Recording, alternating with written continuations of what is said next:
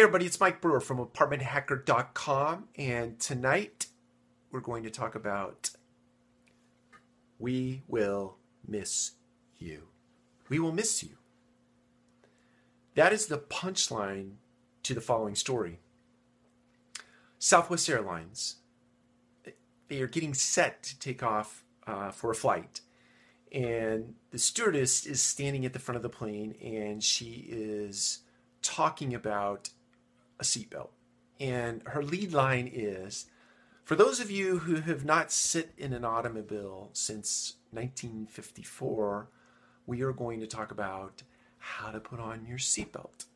And she added a little bit of flavor as it relates to the seatbelt. She made a little bit of fun of the seatbelt, and she exercised a little bit of sarcasm in her education about how important it was to put on a seatbelt in an airplane.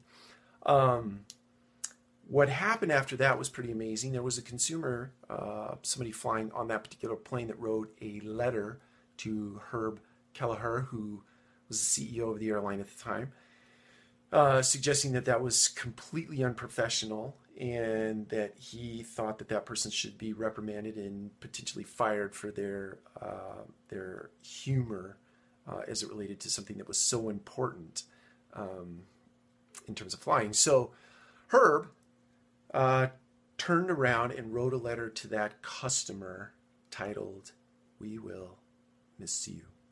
We will miss you, Mr. Customer, that doesn't like the fact that we promote fun in our organization. We promote fun at our airline. We will miss you." So the topic I want to talk about is this. It's an order that I believe in my heart of hearts makes organizations great. And when you get this order right, your organization, the business that your organization produces happens by default. That order is this. Talent is number one. The people that work for you are number one, first and foremost. The customer is second. Every day of the week, they are second. And your investors and shareholders, third place. They're third place. It doesn't mean that any one of those particular constituents is any less important than the other. The order just comes with some particulars, and that is talent first, customer second, and the investor third. So what I think that does for you, I've forever promoted, and I read this somewhere, and I wish I could remember where I read it, but because it struck me and I have forever been impacted by it, I wish I could remember it and give the right attribute. But that is this. Business or organizations are set in place to serve the people that serve it.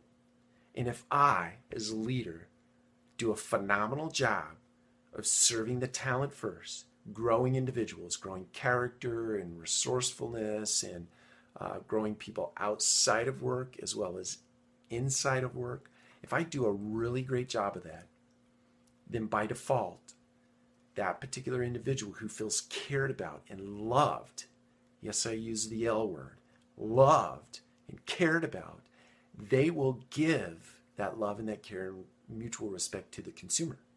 Okay? You give it to them, they give it to the consumer, and then guess what happens by default?